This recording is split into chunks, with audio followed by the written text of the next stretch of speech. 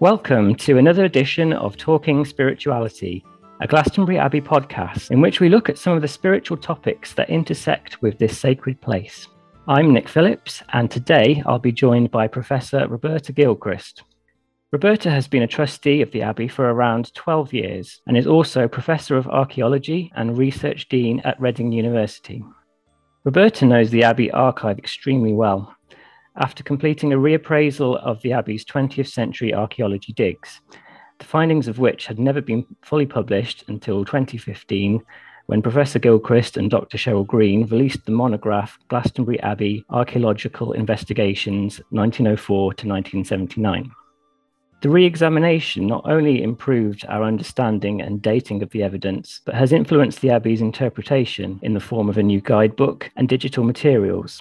For her extensive work at the Abbey, as well as elsewhere, Roberta was named Archaeologist of the Year in 2016 and continues to put her tremendous knowledge to use here today to keep evolving our understanding of the past. You may wonder how this all relates to spirituality. In 2020, Roberta published another book entitled Sacred Heritage that deals with the relationship between medieval archaeology and spiritual belief. The field of archaeology has traditionally taken a largely secular approach and ignored the spiritual dimension, the beliefs of both medieval and modern people. Professor Gilchrist asserts that examining spirituality through archaeology can help to improve our understanding of medieval sites like Glastonbury Abbey and help us see how medieval spiritual beliefs influence contemporary social issues like identity and diversity, something that's been largely overlooked before now. Welcome, Roberta. Thank you for being here, and I hope that introduction was comprehensive enough. Thank you, Nick. That was very kind, and it's good to be here. So let's talk first about what sacred heritage is and define what we're talking about. We've seen a shift in focus over the last few decades in archaeology from only the ancient and monumental being seen as of importance to the inclusion of what is known as intangible cultural heritage, things like craft, songs, dance, things that are harder to see in the archaeological record. But what about sacred or spiritual heritage? What does that include, and what can examining it tell us? Well, as you say, there's been a real shift in archaeology and heritage management towards what's termed the living heritage approach. And this is quite different from that emphasis on the monumental, in that it explores the relationship of heritage to living people and how they interpret and also engage emotionally with their material world. Explicit discussions of spiritual heritage, I think, though, are still relatively rare, even within this more recent, more humanistic framework. But you mentioned intangible heritage, and I think that's when spirituality really comes to the fore. But I just want to pause and talk a little bit more about this distinction between tangible and intangible heritage. They may be, fairly new concepts. So what do they actually mean in terms of the sacred? So if we think about tangible heritage, first of all, the really important qualifier is that it's everything that is material, it's physical. So that would be buildings or monuments such as a church, cathedral, a holy well, a stoned cross, say, in the landscape, or a ruined abbey, but also a wider sacred landscape that might be associated with those monuments or with historical or mythical figures. Whereas intangible heritage is the opposite of that. It's non-material. So it's concerned with the world of beliefs and practices. So we might think of origin myths, sacred stories, or performances even, rituals and liturgies associated with a set of beliefs. Although we talk about them as two different things, there is an integral connection between the tangible and the intangible. And some European heritage bodies are now including intangible heritage in their statutory protection of heritage for future generations, including Scotland has just adopted that, but it's not been adopted in England yet. Yeah. Something you mentioned in the book is sacred sites are physical manifestations of religious myths and mystical beliefs, providing a material place to reflect on the immaterial.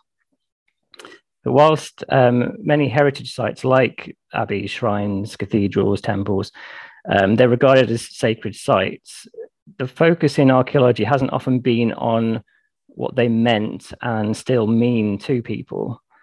So if you ask visitors today what makes the Abbey at Glastonbury sacred, you might get a dozen different answers. For some, it's the belief of it being the first Christian church on English soil. For some, it's the association with particular saints or figures like Joseph of Arimathea. For some, it's a belief in the inherent earth energy of the place. And for others, it's a feeling of the accumulated centuries of prayer and devotion that's taken place. How much progress do you think has been made in this country in particular to recognizing the importance of the intangible? Well, I think first of all, I want to go back and comment on all those different meanings of Glastonbury that you talked about. I think one of the key characteristics of sacred sites is that they do hold these multiple meanings and can be valued differently by respective groups of people. And Glastonbury is the kind of superlative example of that, with different meanings to a range of spiritual seekers and stakeholders. But there are other medieval religious sites that are also regarded as living sacred landscapes, where you get similar things like, say, Iona and Lindisfarne abbeys, which are both, important contemporary pilgrimage sites. So it's not just Glastonbury, but this kind of characteristic of multiple meanings is important. I think one of the issues that you're touching on is that, the intangible. I'm not sure that the majority of people who come to a site like Glastonbury Abbey would understand that. I think they would probably still see a ruined medieval abbey as a secular site because it's a heritage site or even an attraction. And they might recognize the importance of preserving its tangible heritage, its archaeology for future generations, but they probably would not understand that its sacred myths and stories constitute heritage in themselves, intangible heritage that's important to interpreting and experiencing the site. So unless they're already motivated because they are themselves spiritual seekers, they probably come here because they're interested in seeing a medieval site. And it's very different from, say, a site which is still in use, like a cathedral, or even a pilgrimage site. But this may start to change. And I think that one of the things that COVID has taught us, that people are much more interested in spiritual well-being, the importance of meditative spaces, and maybe these sacred heritage sites will start to be valued more for their immanence, their sense of the numinous, alongside their history and especially the connection to nature. So we might start to see a change in that. But I think at the moment, perhaps there isn't a broad understanding of intangible heritage. I think this sort of shift towards thinking about spiritual well-being, as you mentioned, since reading your work and other studies on pilgrimage, I've kind of noticed some similarities with certain medieval outlooks.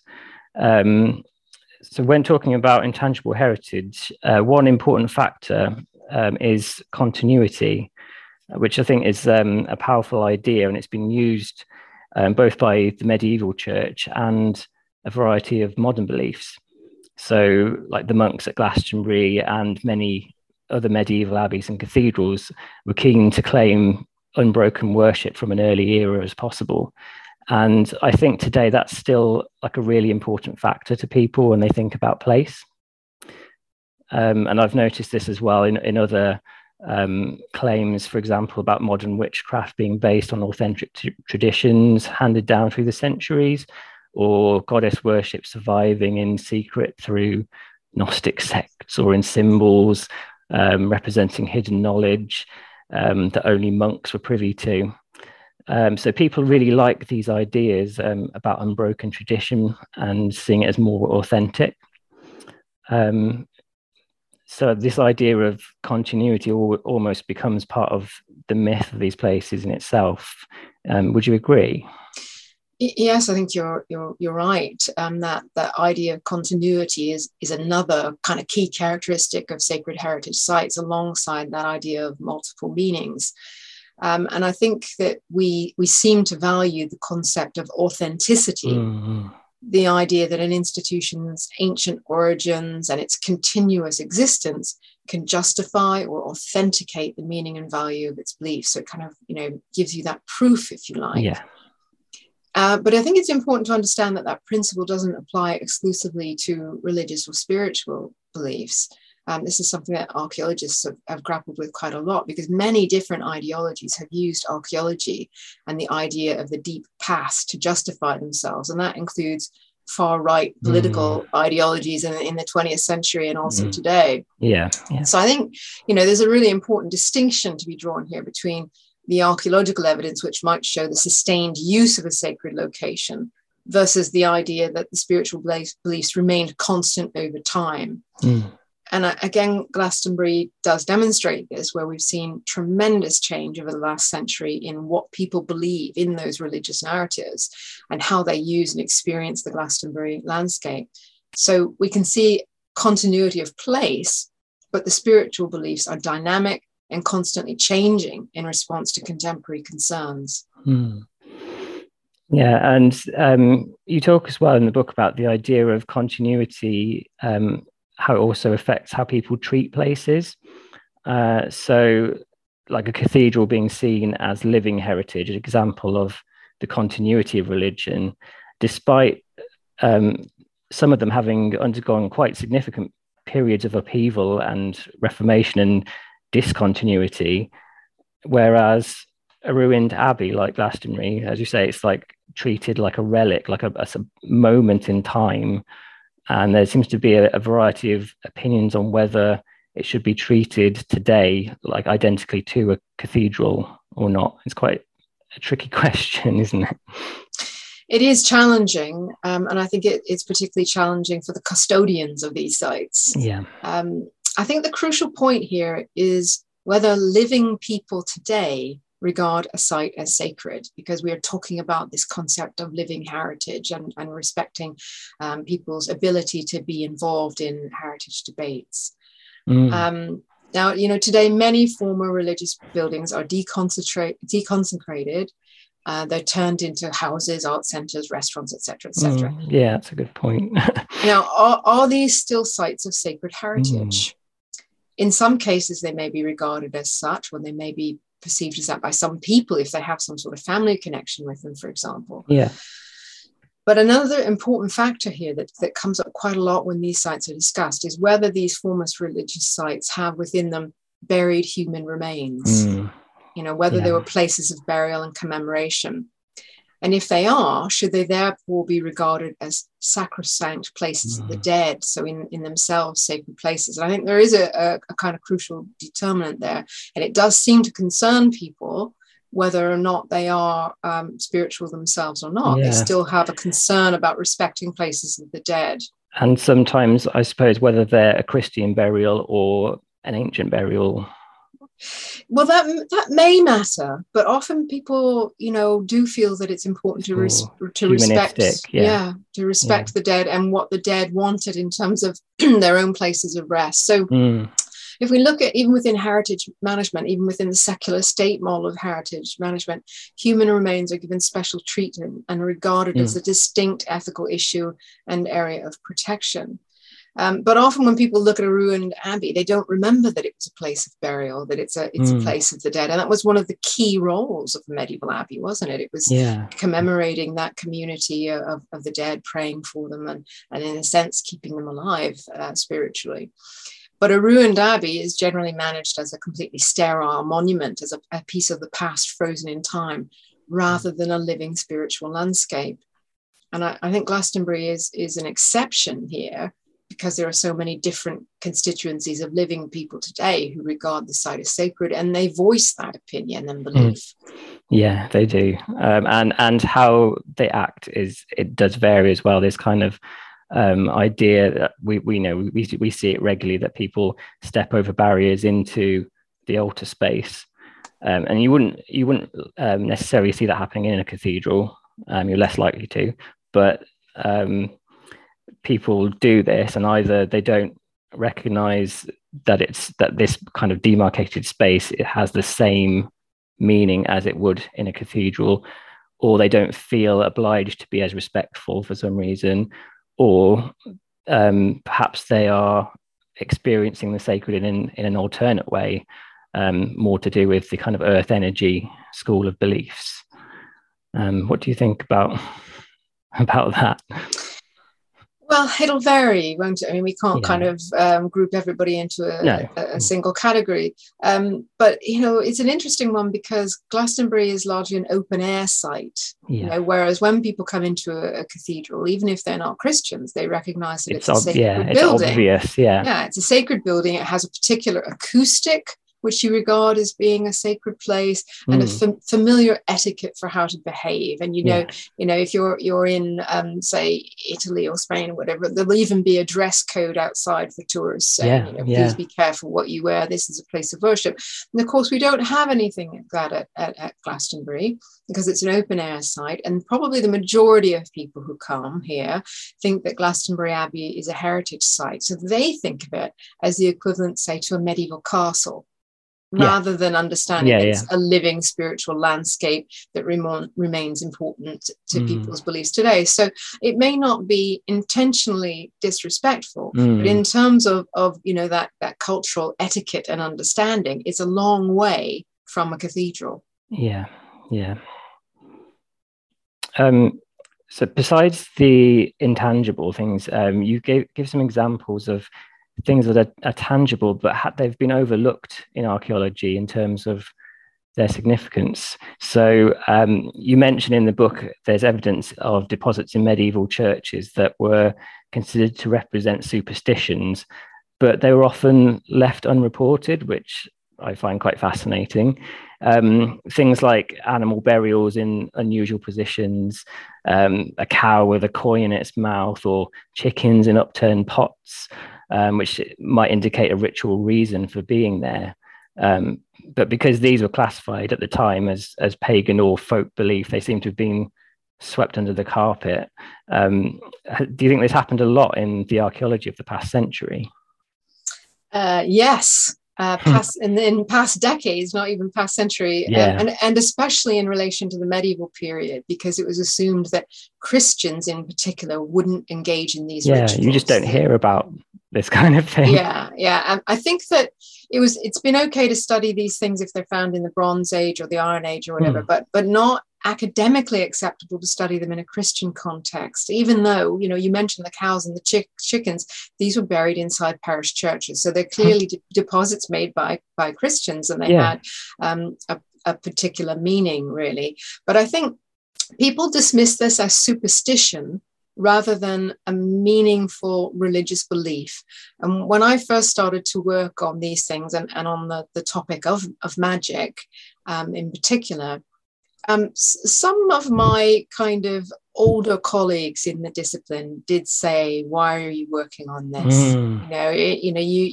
You've done some good work. Why are you going down this avenue of studying superstition?" And so even within the profession, they didn't understand that this was archaeological evidence for people's beliefs in the past. And it's quite surprising that, because there really has only been a sea change in understanding, and I'd say the last decade, even though folklorists were recording and studying these things well over 100 years ago and writing about them. And there was lots of records going back to sort of the Victorian age. Exactly. But it's just not seen as the done thing in archaeology. It is now. And so in recent years, especially early career archaeologists have really taken this topic on board and have started to publish on this, and so it's really captured their imaginations, because the idea that there are beliefs that were not historically documented and which may not have been kind of mainstream institutional beliefs, but they're private beliefs, that these are the kind of personal emotional expressions of ordinary people, that really fires their imaginations, and that's what has interested me about it. It's really exciting, actually. And you mentioned about the archaeology of magic as well. And see, I would think, like, you think of that and you think Roman curse tablets or Egyptian amulets, but you don't think about medieval Christianity in terms of them using magic. People would think, of course, monks weren't using magic, but as you've shown, they did employ magic of nature in healing charms, and they kept translations of magical texts. And it all seems to have been like rationalized by differentiating what they saw as magic coming from God and that which was demonic. So do you think there's a lot more to uncover on this subject? Well, I hope so, because it's one of my favorite topics. But I think that we will uncover a lot more because there's only recently an awareness of it. So people are becoming more alert to the possibility and to the evidence for it. And, this is something which in medieval history, people have studied for the last 20 years. But within archaeology, we're still really catching up on that. And one of the issues is that, we only work largely from the material evidence. And that, of course, means that, that seldom comes with written explanations. So it's really, really challenging to tackle questions around magic and what it meant. I mean, what were people trying to do through these kind of rituals? And who were they appealing to? What supernatural agency were they appealing to? So from an archaeological point of view, we need to focus on the context of the find itself. And that means the spatial setting, the chronological context, and of course, we can also draw on wider historical evidence of how medieval people used magic. And without kind of the temptation to embellish, like with our ideas on what they would have been doing with a sort of modern lens. That is always a problem in archaeology, because you don't have the voices or motivations of people generally written down. Normally we're looking at people whose actions were not recorded in texts, and therefore everyday people. But as you say, monks also employed magic, so not just everyday people. It wasn't always like a kind of alternative or resistant kind of culture. It was also mainstream elite culture, and monks employed magic in all sorts of ways, from making medicine to conjuring spirits to help them find lost objects. And that was considered acceptable. As you said, as long as the agency behind the magic was perceived to be divine rather than demonic, and that was the critical issue. And I think there's commonalities with modern practice as well. So in the book you mentioned about medieval people would have believed in the occult properties of substances like quartz and jet and amber, because you find them in ritual deposits. But here at the Abbey today, we quite often find people will leave pieces of quartz or semi-precious stones in auspicious spots, and votives as well, jewelry and ribbons left behind. And that's something that we have evidence was happening in the Middle Ages as well. People leaving votives related to healing. So do you think this desire to leave an offering at a sacred site is something that shows continuity of practice? In other words, people sort of copying each other, and or is it something that's just inherent in human behavior? Well, I think it's a bit of both, really, because these sort of traditions happen all through history and right across the world, which suggests it's a bit inherent. But there are also regional traditions. This kind of interest in things like amber and quartz is right across Northern Europe. And, is that because it's a shared tradition, or is it that we're inherently drawn to particular materials, natural materials? Well, not just shiny things, but tactile things. Amber and quartz. Amber, if you rub amber, it actually releases a sweet scent. It also then becomes static, so that things will stick to it. So, to a medieval person, that appears to be a miraculous material, doesn't it? Yeah. And then something like quartz, you've got the reflection of light, the association with natural elements such as sea and sky. I mean, I think that's still why people are interested in that as a material, or even that, it looks like ice. It looks, they're all, so these are just interesting natural materials, and they behave in a particular way themselves. They seem to have their own agency, whether it's reflecting light or, becoming static or releasing a smell. And then there are also the sort of long-standing cultural traditions that develop around certain materials that become, passed down orally or widely known. So that's how they become part of a particular regional tradition. And here, if you think of jet, for example, the sort of jet black thing that and from Whitby, there was this Victorian obsession with jet, and that's remained associated with mourning, and we tend to think of it as a mourning material. So it may have started because of an interest in the material itself, but it becomes a cultural association. So I think the materials themselves are important, but I do agree that there seems to be a sort of human instinct to leave offerings or collect souvenirs from important locales, because that happens in pilgrimage practices right across the world. And another thing you mentioned is the pilgrim badges in the archaeological record. The archaeologists often sort of term these souvenirs, but that kind of puts you in mind of something you buy in a gift shop, but they'd have a lot of a greater significance than that, wouldn't they? Yeah, I think whoever termed them pilgrim souvenirs didn't do us any favors, because it does immediately trivialize them in a sense. Yeah. And I think it's important to understand that these were spiritual objects. And some people now call them pilgrim signs, as a sort of, and taking in all the different types of pilgrimage objects that would have been collected. So in the medieval period, there were sort of two primary types. That the first of all, the metal badges that bore an image of the saint, and then secondly, these ampullae, tiny bottles containing holy water associated with a shrine. Now, these were absolutely cheap, ubiquitous objects. They were incredibly cheaply produced. They were sold at shrines. Anybody could afford these things. So they're, in a sense, you think, they're just sort of trinkets. They're just sort of cheap metal alloy objects. Yeah. But on the other hand, they weren't. Okay, they start off as that, but then they become sacred objects themselves through a process of sacralization, and that basically through the close physical contact or proximity to the relics of saints. So if I could just sort of explain that for a moment, I'm going to mention a historian called Richard Finucane, who was writing, I think in the 1970s or 80s, I remember reading his book about pilgrimage and saints and shrines. And he talked about the relics of saints having what he termed a holy radioactivity. Is that, and so we understand that the idea that radioactivity is something that can be transferred, and it's held in object, clings to the object, right? So if we think about the saints as having a kind of holy radioactivity, when even these cheap objects, these trinkets, come into contact with them or their relics or their shrines, they carry that power of the saint, in the object.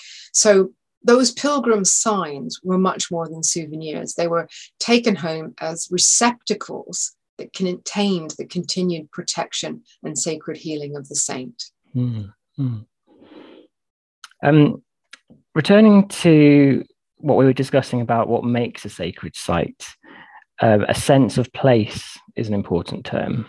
And in your chapter about Glastonbury, you say that a sense of place develops through engagement with a landscape over time, and that the abbey was sacralized by centuries of monastic memory and tradition. A prime example being the Lady Chapel. It's kind of seen as a physical repository of the story of the abbey's beginning, built supposedly to preserve the location of the original wooden church that burned down. And even after the dissolution of the monasteries, it survived largely intact. Do you think that was potentially because of its significance to Protestantism? Yeah, it's a really interesting question, because when you come to Glastonbury, you have this largely ruined site before you, but the Lady Chapel standing there. Yeah, it's the first thing you see. Almost intact. Yeah. And so, the question is, why did that happen? And because it certainly hasn't been reconstructed, it is absolutely in its medieval condition. So I think it's a really good example that you've picked up of this kind of the idea of the enduring significance of place. But at the same time, it shows how spiritual responses to place can change dramatically. So for the medieval monks and pilgrims, as you said, it represents the old church associated with Joseph of Arimathea, but also the cult of the Blessed Virgin. So these are thoroughly Catholic messages. Yeah. And then following the dissolution of the abbey in 1539, the Protestant state soon recognizes the value of Glastonbury, if you like, the sort of propaganda value of Glastonbury as a Christian symbol, because the Arimathea legend, if you take that at face value, it means that Glastonbury was a sacred place before the Catholic Church. It predates the Catholic Church, and certainly before the Catholic Church comes to Britain. And that takes on, new importance after the Reformation, because it has the importance to justify and validate the break with Rome. It means that England already had its own church. So this becomes really important politically, and Elizabeth I claimed Joseph of Arimathea as, quote, the first preacher of the word of God in our realm. So Glastonbury becomes a really important place, and what was formerly the Lady Chapel became known as St. Joseph's Chapel, and it became a popular destination for Protestant pilgrims, because all those Catholic shrines had been swept away, but you could still go to Glastonbury on pilgrimage as a good Protestant. So that means that this Protestant appropriation of a Catholic symbol, I think, is very likely to explain why the Lady Chapel survives. Yeah. And it seems that wherever there is discontinuity, there's potential for reinterpretation and for modern myths to come in and re-sacralize places in different ways for new generations and more diverse interest groups than they originally were used by, which takes us into multivocality, which, besides authenticity and sense of place, is important when examining how competing belief systems experience a sacred site and the relationship between archaeology and the legend. Can you explain a bit about what multivocality sets out to achieve?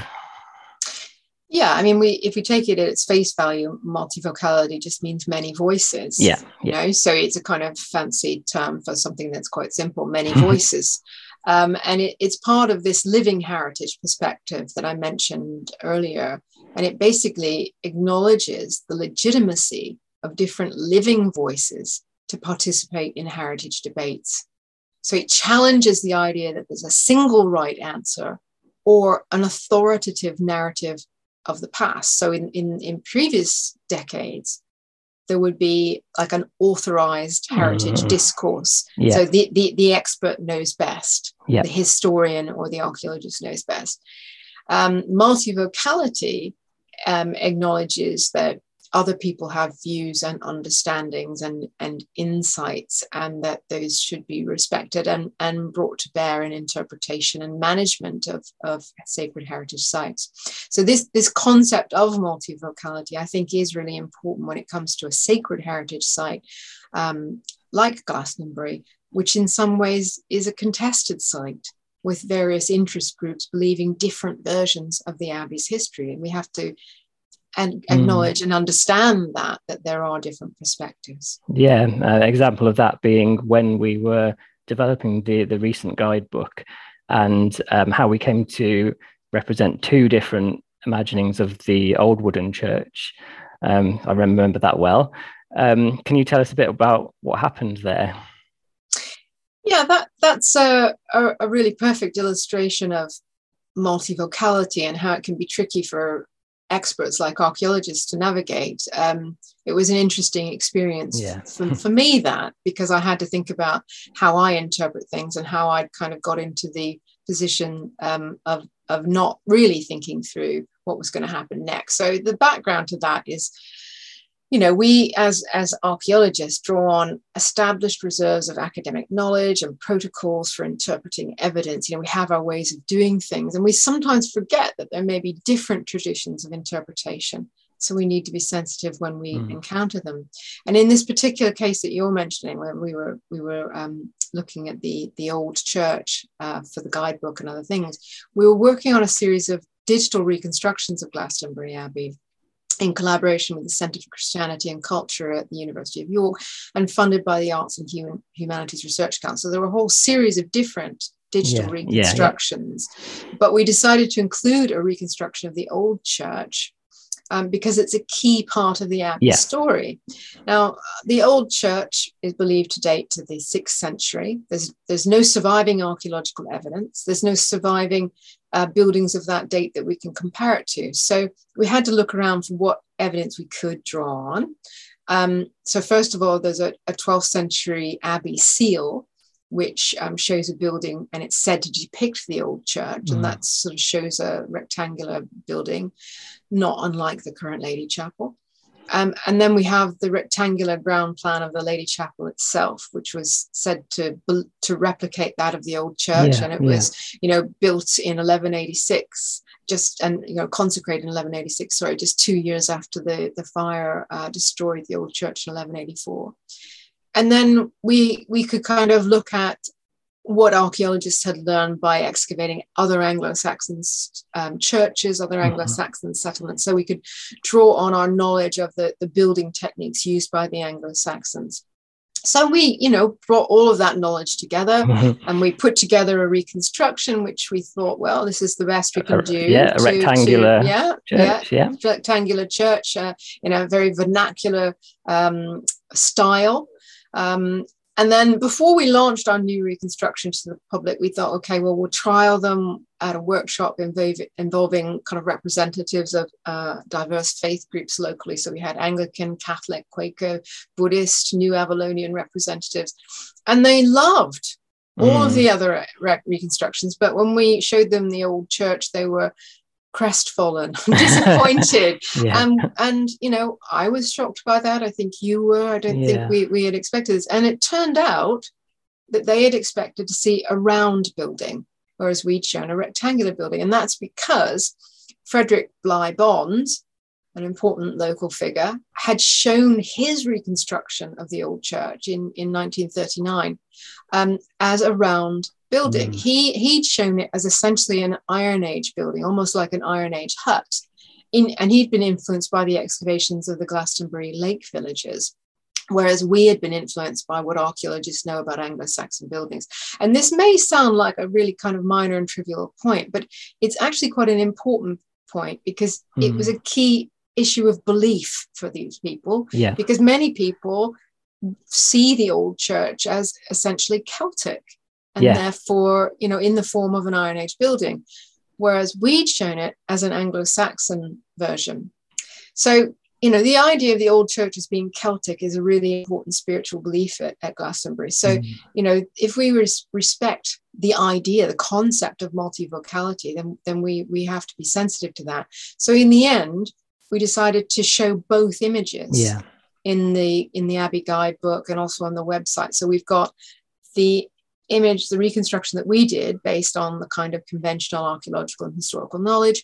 And we've got the reconstruction that Bligh Bond did in 1939, connecting it to the tradition of the Glastonbury Lake villages. So we've got both. And I think that's the compromise that you can do as an archaeologist, as an expert in a certain thing. You can say, we will show both of these things. And then people can make their own decisions about what they believe. Yes, that's right. So they can select their own version. Yeah, it's clear that particular painting had obviously sort of penetrated the consciousness of a lot of people. Like it's been very well, it's been seen throughout the last century by people interested in Glastonbury. It's just kind of, it's there in their mind. It was a round church because I've seen this picture. Yes. And I don't think we had appreciated that it was almost like a subliminal message. It had been published in so many different alternative narratives of Glastonbury that it became the accepted narrative. In terms of spirituality, do you think being able to discover more about the range of beliefs and practices of the past is going to help people to be more tolerant of each other in the present day at sites like Glastonbury? Well, I think I'll be an optimist here, and this can only be a personal view. In my opinion, I think there's really a growing desire to know more about spiritual beliefs in the past. And I think people are sometimes surprised that archaeology can reveal diverse and multivocal perspectives, that it's, not just a single version of the past. But this is one of the main reasons why I became an archaeologist, because archaeology can be used to open up new ideas and attitudes.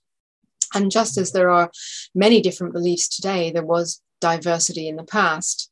And I think this is a powerful message for those who have open minds. It makes a compelling argument for tolerance. Yeah.